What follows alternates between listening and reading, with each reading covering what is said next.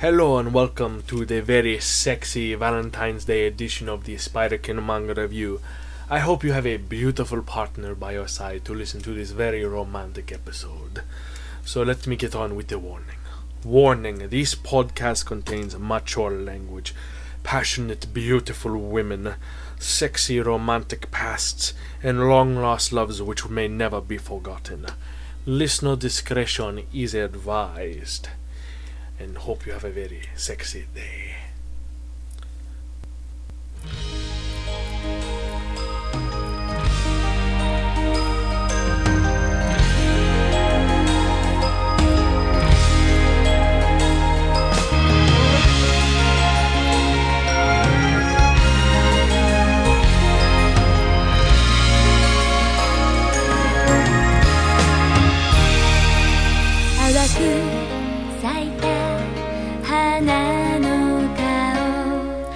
少し季節は過ぎます雨も上がり空に雲青い風がそよいでる今日明日と二人が歩く時の傍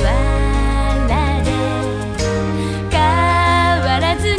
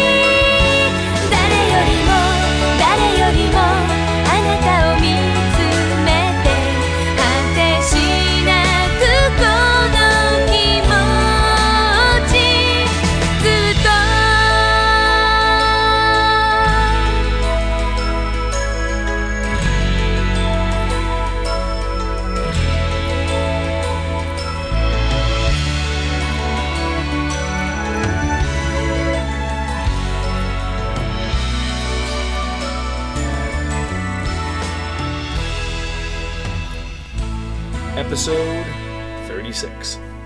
Happy Valentine's Day, listeners.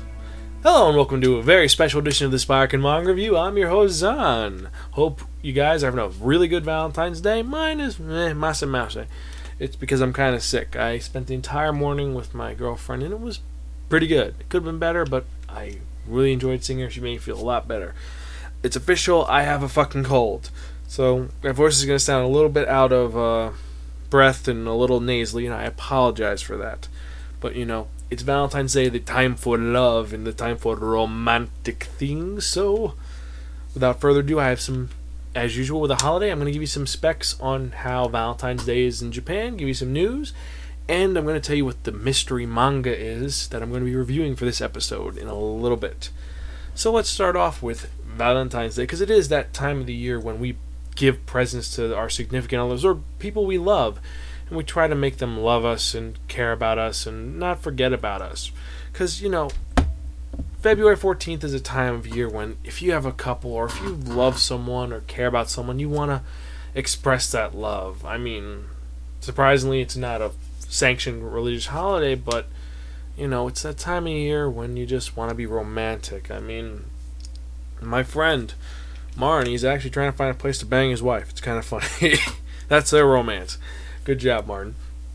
For the rest of, everyone does it differently. Some people, it's just, I'm going to write you a beautiful poem. Other people, it's, alright, I love this girl so much, so I'm going to redo her car interior and give her an awesome sound system. And then you have those guys who are just douchebags who have the beautiful girlfriend. And the girlfriend, he comes up to the door in his typical leather jacket, ratty jeans, and he has a small box of chocolate which is covered in dust and a wilted flower, and he's like, here you go, baby. And yet the girl is like, oh, that's so romantic. Let me get some really sexy underwear so I can bang the hell out of you and make you scream in ecstasy for hours on end. Yeah. It's a very sexy day, and you get a lot of good vibes, a lot of happy things going on.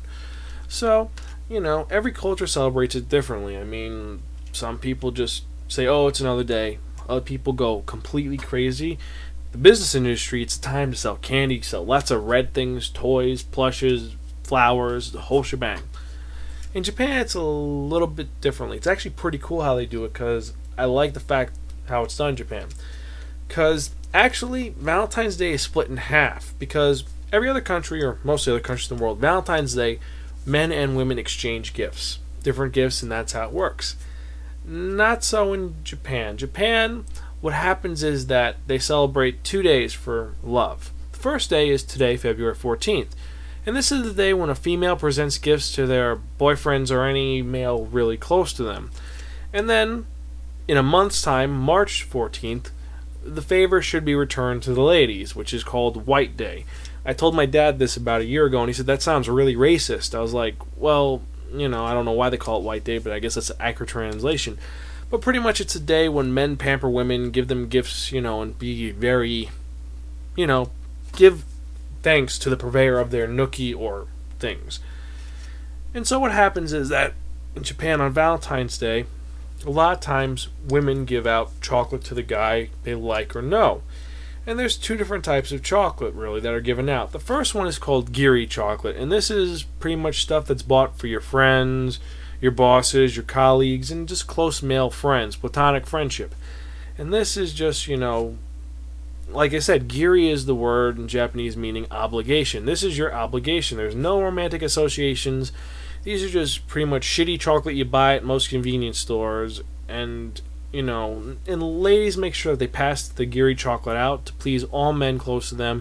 Because, if a guy doesn't receive chocolate on Valentine's Day, it's kind of like, no one likes you, you suck, dude, ha ha ha.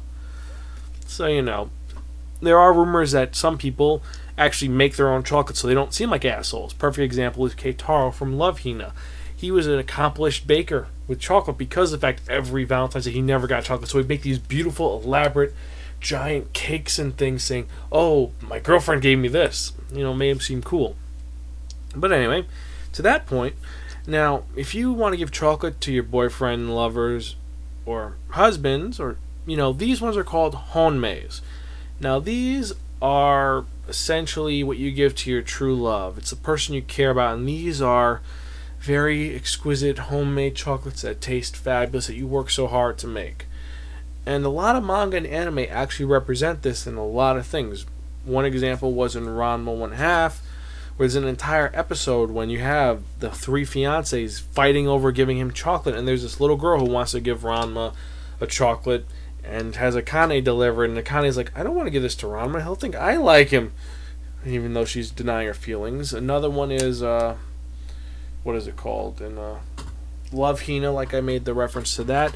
The manga today, or mangas today, they have the reference about the chocolate, and, you know, it's a kind of important part of the whole thing. It's the most popular gift for this occasion, and, you know, all the stores, festival departments, grocery stores, they stock themselves with chocolate in huge variety to get their customers in. And supposedly it's estimated that half of the chocolate sold in a year in Japan is sold around Valentine's Day. Now, White Day, as I said, March 14th, is, like I said, it's when the guy, the girl gave him Honmei chocolate or Giri chocolate. So, in a month, the guy has to give the girl a gift back. If it's, Giri choco, on obligation, you give him a shitty gift. Or if you have a girl like Kitsune from Love Hina, it's like, okay, I'm giving you this really shitty 10-cent chocolate. I want those diamond earrings I saw in the store over there. You have to give them something back. And the reason why it's called White Day is supposedly it's a marketing tool by marshmallow chocolate companies in the 60s. Now, like I said, you're supposed to return gifts of chocolate to the women who gifted you chocolate on February 14th. And the color of the chocolate is generally white because of the name of the day. And, nowadays, it's these days, men give flowers, candies, and other gifts along with the chocolate. And it's celebrated with charm and, enthusiasm in Japan. And it's observed that the festival is popular among young groups, especially those who are under the age of 20. And, a lot of popular gift besides chocolate that, the ladies give is, you get neckties and clothes for the men dear to them, which is kind of meh. And, it's, like I said, it's a little different. It's a nice little spin on it for those of us who don't live on any of the 4 islands of Japan. I mean, I wonder how it is I know Europe, I've heard different things. And any of my European listeners, if you want to send me some information about it, that'd be really cool. And I just realized something completely I forgot. Those of you who don't know, as I should have said it earlier, this is Zan, and this, like I said, Spirekin is a site that provides information and reviews about manga. And, just giving you a little bit of information that way so you know it a bit. So, should I get onto the manga yet? Not yet. I should get into our news, because I've actually been keeping up with news. And there's only 2 really big things going on. The first one is kind of big. The vice president of Viz actually quit. He left the company. Mark Weidenbaum left the company. He decided to move on to other projects at this time, is what the public relations director said. And this is a guy who originally was the guy who would do the initiation on what content was coming out, and he was the editor-in-chief of Shonen Jump and Shoujo Beat. And that's actually, this could be really bad for Viz, or really good. I mean, the fact that the Viz website, it currently has job openings for an editor and other positions, that's kind of bad. I mean, when they have a portfolio review and they're trying to pick up stuff from the States, that says something's wrong. I think Viz might be going under and they might be purchased out by, Funimation. I hope not. I like Viz a lot. I enjoyed their take on things. They're not going to do Tokyo Pop crap. Hopefully Viz lasts. Other bit of news is more of a not manga related, but it's kind of important. For those of you who are Hayao Miyazaki fans, the home which inspired the story Totoro has burned down. Yep, yesterday around 2:20 a.m., actually it was this morning, so 2:20 a.m., a fire broke out and destroyed the vacant Tokyo house that's best known by its nickname Totoro's home. And what happened was someone burglarized the place, and this was the house in the book Totoro no Sume, or the homes that Totoro lives in, and Miyazaki said that this is the house that Totoro would have enjoyed living in dearly. And supposedly the government had purchased the land. They were going to make a huge public park in 2010, and I don't know what's going on with that now. I think that's about it for news. Besides that, nothing much else. I mean, Everything else in Zanland's pretty good. And actually, I know a lot of you are wondering, what's he going to review? What is he going to review? What the fuck is he reviewing this episode? Can't he just shut up and review the fucking manga? Yes, I'll shut up and review the fucking manga. Today is actually a really good manga, and it's a manga which I've enjoyed. And actually, it's one of the few mangas I actually own some of the original Japanese mangas. I actually purchased the last 2 volumes in Japanese because I couldn't wait to see what happened because it was such a cliffhanger. And this manga, which I'm going to be reviewing, Ayori Aoshi, or Truer Than Blue. This is based off of a quote from the Chinese philosopher Zun Zi, which the original quote was "Ai wa Ayori Aidete Ayori Aoshi," which would mean blue comes from indigo, yet it is bluer than indigo. Or it's a play also on the word because "I" also means love, so Ayori Aoshi means true blue love or truer blue love. It was originally created by Koi Fumizuki. There is a TV anime, well, 2 TV animes and a video game, and originally came out in 1998 to 2005, 17 volumes. It was originally released by Hakusensha, and it's been released and it's finished by Tokyo Pop. Like I said, 17 volumes, and it is a seinen romance, sort of harem. Not exactly. Let me get into it and I'll explain the situation perfectly. Okay. Now, first off, like I said, it's a long series, 17 volumes, and I'm pretty much just going to overview the entire series because I really don't want to get too, I don't want to spoil anything in it, and I just want to give you an overbearing of it. Now, Ayori Aoshi is about Kaoru Hanabishi. He's this pretty much average university student who's walking home one day, and as he's walking through the subway station to go home, he sees something way out of place.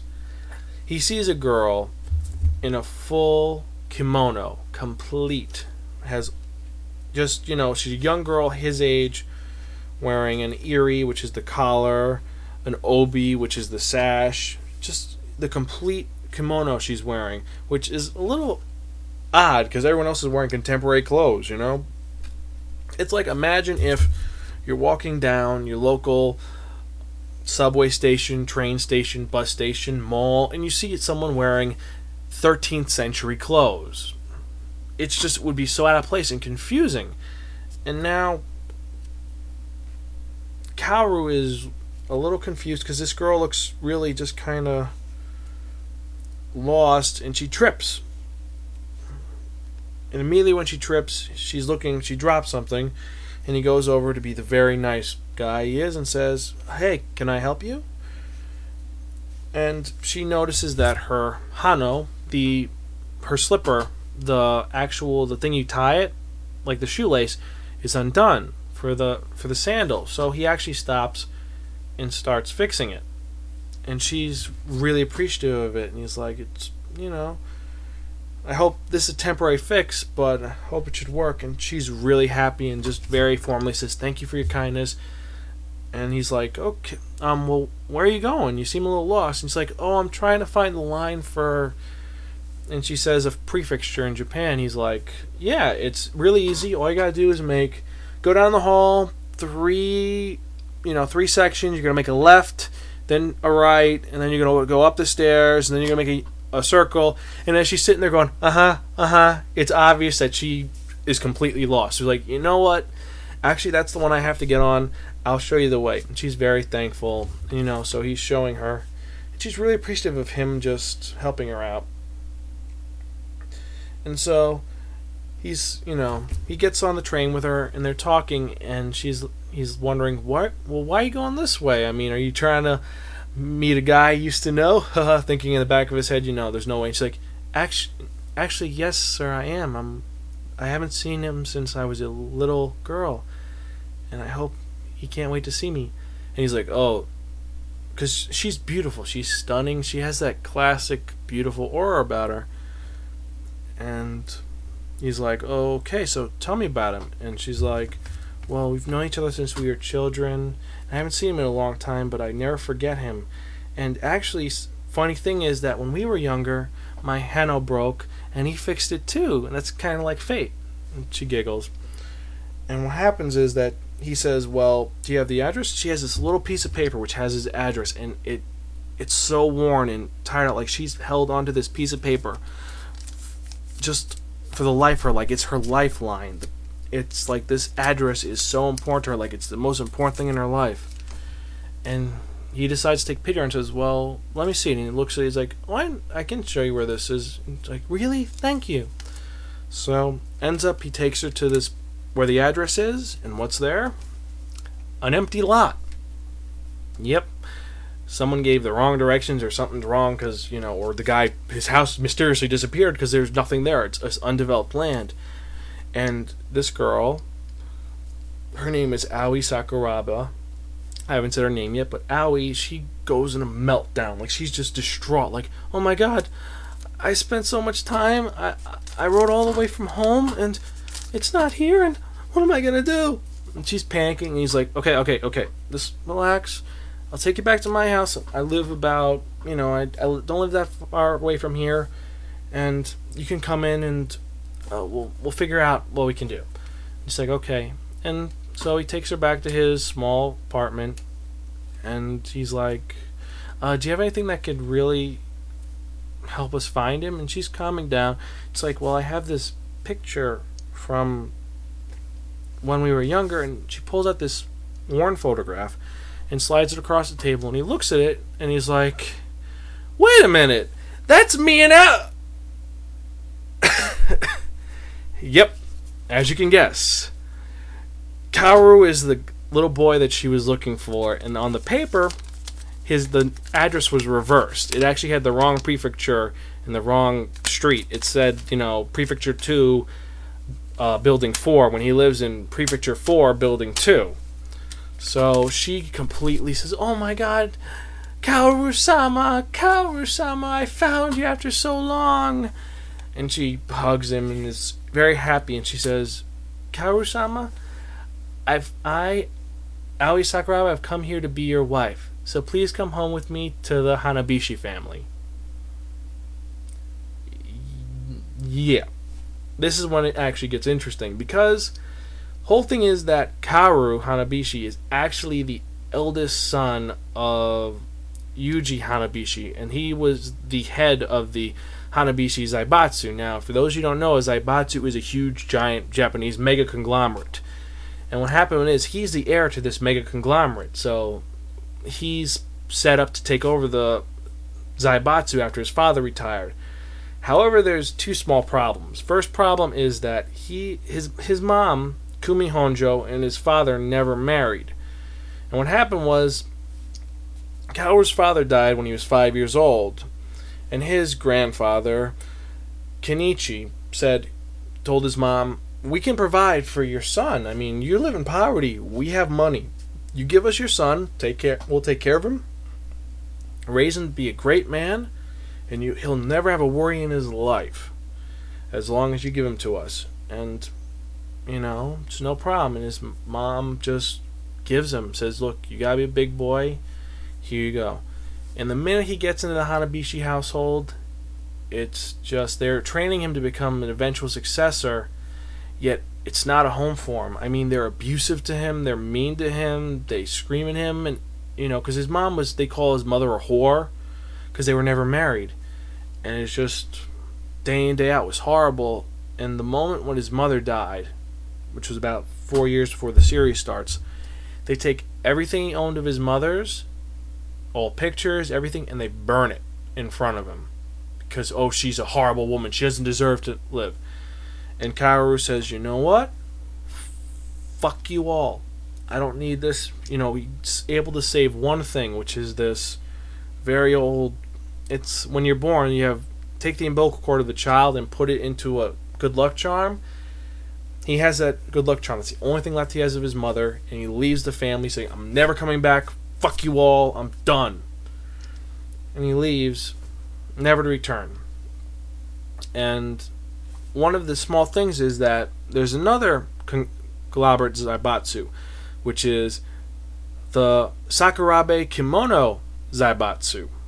And as you can probably guess, Kaoru's family and Aoi's family had agreed for Kaoru to wed Aoi, and then what happened is that they become one uber conglomerate, and since Kaoru walked out, the marriage was cancelled, and Aoi, she's in love with Kaoru. She's loved him since the day they first met. And he didn't know they were going to get married, and her family said, you know what, the Hanabishis aren't ever going to fill up the thing, so let's find another suitor. And Aoi said, you know what, I'm not going to marry someone else, and walked out and is running after Kaoru. And so there's this whole situation where she actually does love him, and he's confused by her. And he first thinks, oh, this is a scam for the Hanabishis to get me back. I don't need you. And after learning the truth, she really does love him. She's an innocent, sweet, intelligent girl that loves him, and he just doesn't know what to do. I mean, in the end, like I said, she ran away from home, but she didn't tell him that. She said, oh, they know I'm here. And the family's a little pissed at that she ran away to find this guy who's now Ronin. And so they send Aoi's minder, Miyabi, who's this older woman who's actually her not illegitimate, it's her adopted older sister. I mean, she's not an heir to the family, she's just like her minder and guardian and teacher, and basically her best friend, who's older, and her job is to make sure that Lady Aoi, or Aoi-sama, has the best of everything, that everything with her is good. And she thinks that Kaoru is a coward and just a runaway douchebag who just ran off, and now he has a chance to get rich, and she opposes this completely. And so after this huge thing where she tries taking Aoi home, and Aoi runs away, and Kaoru comes to save the day and take her back to the apartment, and things are going good, Aoi's mother shows up and is like, look, Aoi, the Hanabishis, this family is done, you can't stay here. And Aoi tells him straight up, I'm not leaving him. He has no one else. I love him for who he is, and I'm not going to deny this, because this is something that makes me happy. I'm happy being Kaoru's wife. I want to be his wife. And I want to be with him. And the mom remembers that Aoi's always been this nice, subservient child. This is the first time she's actually being, no, I'm not doing this. And so she decides, I'll talk to your father about it, see what we can do. And Kaoru, take care of my little girl. So things are looking up. So about, 6 months later, Aoi comes back with clothing and things, and they're going to move in together and be happy. Nope. Turns out that because of the fact that she is the heir to the Sakuraba Zaibatsu, they can't really have her marry a Ronin. They can't acknowledge they're in a relationship. So the families decide on this little ruse. They're going to say they're going to all live together. Miyabi, Kaoru, and Aoi will live in this big house, this American-style house, and say that, here's the thing, Aoi's a landlord, Miyabi's the manager of this house that they live in, and then Kaoru's going to be just a tenant who lives there. Good idea, no one will ask questions. They'll think, oh, the relationship, oh, she's just the landlord and he's just the tenant. So, kind of sucks for him, because he actually almost had a chance of having sex with this girl, and now it's kind of like, I love this girl, she loves me, but we can't have sex because older sister's there gonna kick my ass. So it kind of sucks for him. And this is when it actually gets into very harem territory, because of the fact that there are these other girls who keep showing up, and because of the fact that it's a tenant residence, they decide to stay with them, and it kind of makes things more fucked up. The first girl to show up is a former friend of Kaoru from college, and when she first met Kaoru, he was depressed and sad, because this is right after he lost his mother. And this is the American Tina Foster. She's a drunk, huge-titted, blonde girl who's crazy, and she has the worst American dub I've ever heard. They make her sound like a blithering idiot. I hate it. I like her in Japanese and English, meh, on the DVD, but in, because I picture having a more different voice. She's very scantily clad, though. I mean, when you first see her, she looks very hot.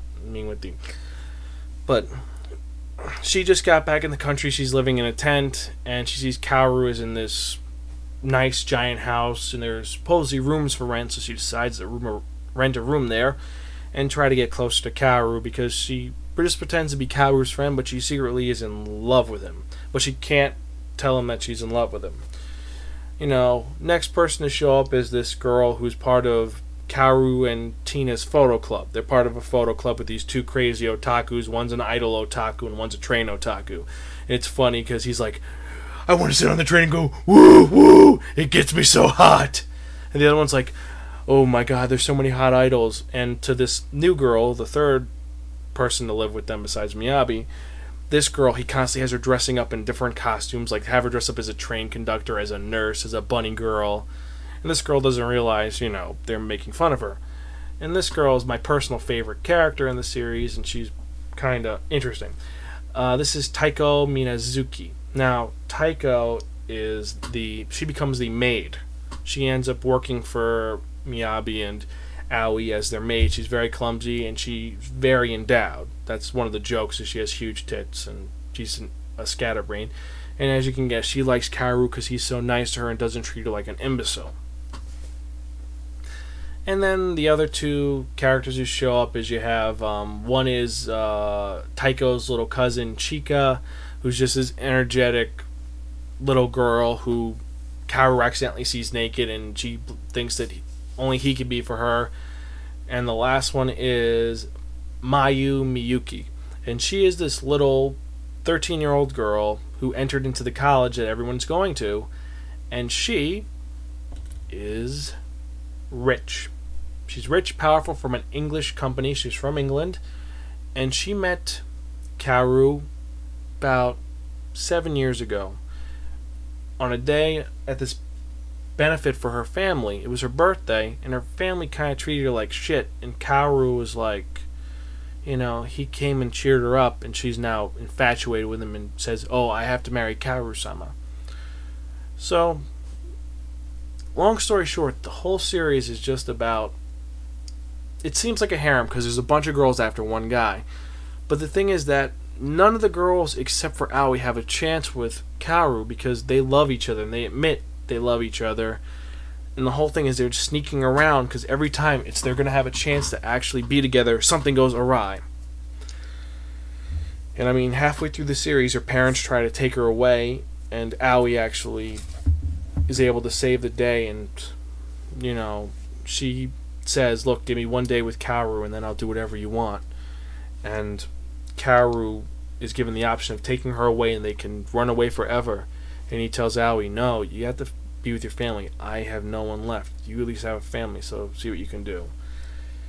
And, well, what happens, I'm not going to tell you. It's a very elegant story. I mean, it's very harem-esque, but it is a seinen. There's a lot of serious issues in hand, especially with the whole issue of Kaoru's upbringing, because all over his back there's severe scars. I'm not talking...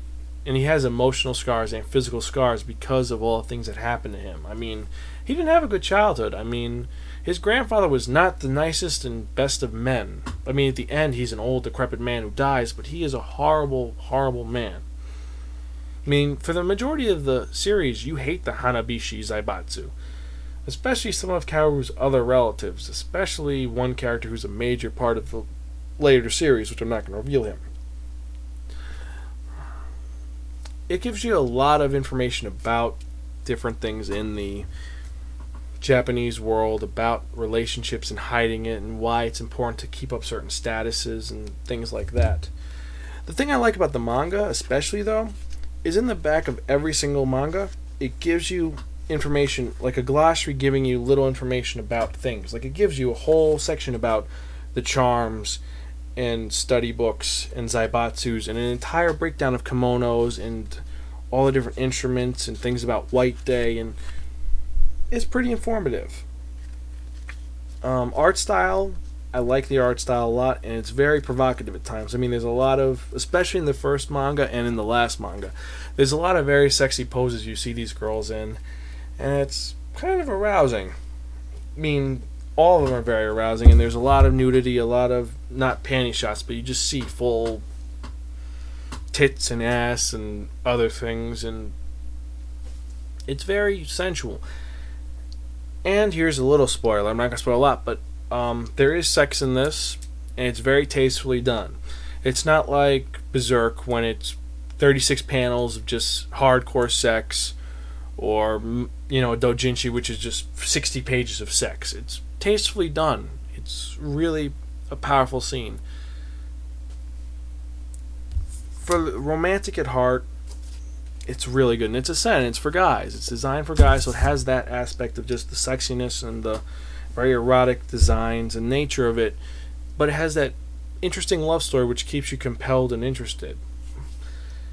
And unlike, say, Love Hina, where Naru beats the shit out of Keitaro every 2 minutes, the main girl that he's in love with doesn't beat him up. She's like Belle Dandy. I mean, she gets jealous, but she cares about him and puts her man in front of her. So, for this, I have to give it a really, really, really fucking cool. If you don't buy this now, your brain will freeze, your soul will free, your soul will be forfeit to the great Zomo Gustar. Bwahahaha. Definitely worth checking out. Definitely worth purchasing. Definitely worth buying. The only thing though, like I said, since it has nudity and whatnot, it is not for anyone under the age of 18. Of course, most of my listeners are already under the age of 18, so that's not going to help. Check it out. Enjoy it. If your parents got you, I don't know anything. So I think that's it for this episode. I mean, it is a Valentine's Day episode, but wait! There is something else. Let me read the rest of this for last week's number. Aoriyoshi and Boys B. You guessed it. I'm actually doing 2 mangas for this episode. How cool is that? So, the other thing I'm going to be reviewing is a very interesting anthology series called Boys B, which was written by Itabashi Marashiro, and it was drawn by Tamakoshi Hiroyuki. And this originally came out early 2000 in the United States, and it was released in Japan in 1999. Originally released by Kodansha. There's currently, I think, about 26 volumes, and it is a seinen, a severe seinen. It's borderline ecchi also. And what is Boys B about? Boys B is an anthology series. It's a bunch of little short stories about relationships. And it's from the guy's point of view. Now, I know this sounds like, it's like typically like any anime. Not really. This pretty much gives you situations, and it'll tell you what works and what doesn't work. The first one, for example, is like a 3-part story about this guy who is a judo artist, and what happens is that he breaks his arm, and he ends up meeting this girl who is the complete opposite of what he is, because he's a very well-mannered, polite guy who likes doing judo. And she is this young, crazy hellion girl who goes to clubs every night, and she nicknames him Andy, and his name is Hiroshi. And he ends up going to clubs and hanging out with her, and he falls in love with her, and they become a couple, and it's pretty interesting. It just examines their relationship, especially when his arm heals, he wants to go back to judo, and she doesn't want him to do it. And it's kind of cool. I mean, the second story is my personal favorite. The second one in the series is about this girl and this guy. This guy likes this girl who is taller than him. He's like 5'3", she's 5'7". Really tall, big tits, and very nice, and she actually likes him. She gives him a note saying, I like you, you want to go out on Saturday, and he's happy because he's liked her his whole life, and when they go out, they have a good time, and, he's really happy about it, and when they take pictures and everything, she always kind of makes herself look shorter than him. It's like, sorry, throat, trying to keep it in. But she's trying to, she thinks he's intimidated by her being taller than him, and she doesn't want to be taller than him. Like, at one point, after, like, their third date, it says, they're walking down the street, and she's looking in a window and sees these beautiful red high heel shoes, and he's like, hey, you want those? Like, no, they're nice, but they just make me taller. And what happens is that later on in the chapter, he goes to her and they finally kiss for the first time, and he screws up. He ends up, because it's a height difference, he ends up kissing her chin instead of her mouth, and he kind of makes a joke. Oh, I guess it's because she's taller than me. Wrong move, dude. She gets pissed off, runs away, and he realizes where he fucked up. And the next day he goes to where she's running to school, and he says, I don't care if you're tall, I love you the way you are, and gives her a gift. And the gift, as you can probably guess, is the shoes, which is actually kind of sappy and romantic. That's what this is essentially. It's each story is different and goes about it each way, and every character is different. There is no real reoccurring characters. The only real reoccurring thing is these three guys who they keep having different fetishes every 3 volumes. Like the first time they show up, they're talking about, how girls, if they wear soft mohair sweaters, their boobs look puffy, and if you look at their ankles look sexy. And then the second one, it's them during spring training, how girls wearing sweatsuits look hot. But what about the girls who are wearing the little tight short shorts? And then in summer, the difference between the girls who are wearing the wet t-shirts and the girls who are just wearing the really tight string bikinis, and the girls wearing the old school sweaters. And it's essentially a fetishish manga, very fetishish. Now, I'll tell you this now, not all the guys get the girl. A lot of the guys are pricks and douchebags. I mean, there's a bunch where the guy does the wrong thing, and because of it, he gets fucking screwed. In the 3rd volume, there's this guy who is a jerk and a putz, and he's torturing these 3 girls, and these 3 girls all ask him out on the same day, different times, and he says, alright, I'll go out with each of you. And and he thinks this will work and they'll all love him and he'll get lucky. And it turns out in the end, he fucked up. He should have told the other 2 he had a date and stayed with one, but it doesn't work, and they pull a prank on him. Doesn't work. And another one, the guy ends up being drunk, and he just really screws things up and makes things worse for himself. So it just follows things on and off. And the one thing that a lot of girls like, and also some of the guys I know who read this like, is at the end of most of the chapters and most of the manga, they have what's called the twin talk. The 2 translators, Kathy and Chrissy Schillings from Tokyopop, decided to analyze it and say what works, what doesn't work, and what was interesting, like who is the worst coupling, who is the best coupling, who made mistakes. It gives you a little bit of life lessons so you know what to do. It's kind of cool. If you're single, it's definitely worth a buy. If you're a couple, it's worth a buy. Girls could like it. Guys, you'll like it for the fan service.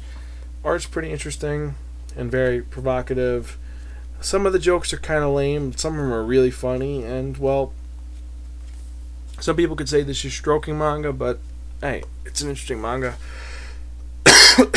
And I'm going to give it a borrowed from a friend and never return unless offered Pocky. It's really interesting, really cool, really provocative, and also kind of original. Because it is, like I said, it's like a Red Shoe Diaries light. And it's for guys, not for girls. Where it sucks on is it's very repetitive. It's just, okay, guy and girl situation, they hook up or they screw up and blah. And after a while it gets a little boring. So with those, I'd say pick and choose the volumes. I mean, if you want to get them all, but pick and choose and borrow it from a friend. Yeah. What else? I think that's about it for this Valentine's Day episode of the Spiraken Manga Review. I mean, well, of course, I have my contest going on. We have the Pokemon contest, which is from last week, or last episode. Now, for those of you who got the original soundbite, delete the original episode 35 and re-download it, because there was a part which actually was cut off. And that was for this contest, which is pretty much by March 16th, a recording of all 150 Pokemon. You have to record yourself saying all 150 Pokemon from 1 to 151 in under 60 seconds without modifying the recording. And it's got to be tangible. You can't be like, beep, I said it, I win. I got to hear every single name. In under 6 seconds, I will play it, and what you will get is a Pokemon manga and a limited edition Pokemon card, which I found. Kind of cool deal. And also get props for it. Second contest is the design a promo for the Spiraken Manga Review. Self-explanatory. Just create a promo for us. Use sound bites. Use whatever you want. Just make it sound good. I don't care. Third one is design an opening for the Sparkin Manga Review. People have been saying they're going to send me some openings. Should be interesting. Only prerequisite is it's got to be the warning. That's how it is. Do it in a cool style, and just make it pertain to the series that I'm reviewing, or to this Manga Sparkin review. Make it pertain to that. You can check us out at sparkin.podbean.com or on MySpace, myspace.com/Sparkin. We're on Facebook, Sparkin Manga Review Group. Twitter, Sparkin. I'm on Xbox Live all the time. Space Sparkin. I'm just gonna pretty much rush this because I want to call my girlfriend before I go to bed, because I really, it's Valentine's Day and I should spend some time with her. So, anyway, guess that's about it for this episode. So I forgot our voicemail. Our voicemail is 206-426-6665. That again is 206-426-MONK. The Monk line. Check it out. And yes, I know, I have to say it now, because it is time for the best part of the Sparkin Manga Review. The one part everyone loves, regardless of listener. It's your favorite part, for that one, the only, the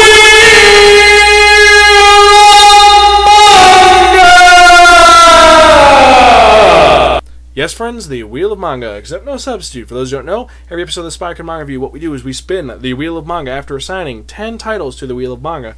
So whatever number it lands on, that's what we'll review for. I was trying to hold it in. I can't cough, but... So, as I was saying, we put 10 titles on the Wheel of Manga, spin it, whatever number it lands on, that's what we'll review for the next episode of the Sparkin Manga Review. And this list is especially interesting because, while today was very romantic and talking about things which are happy and nice, episode 37 of the Sparkin Manga Review is the anti-Valentine's Day episode.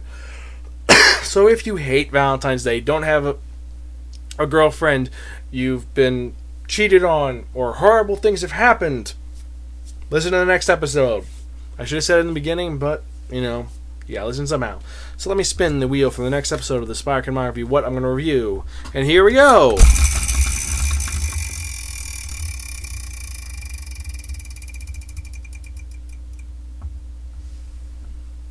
Ooh, number 9, and surprisingly, for the next episode of the Sparkin Manga Review, in the anti-Sparkin episode, or anti-Valentine's Day episode, I'm going to be reviewing Monster! Yeah, I get to read about an insane Nazi.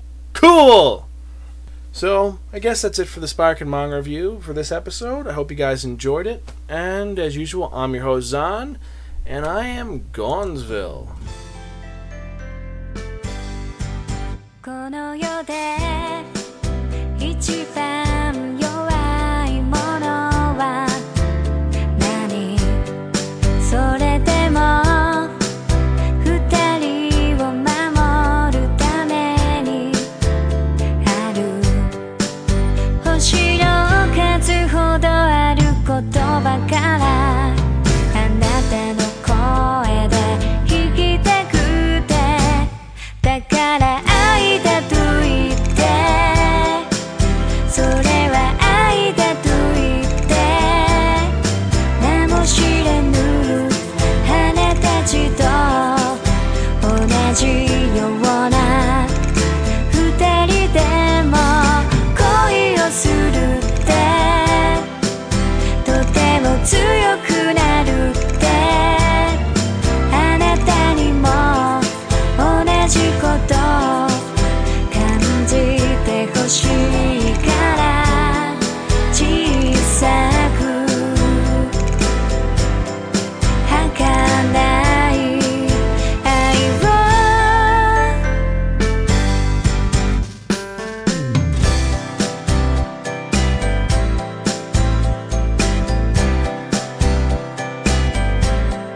例えば未来を変える時間ならあなたの隣で笑って刻みたい突然溢れ出す涙さえ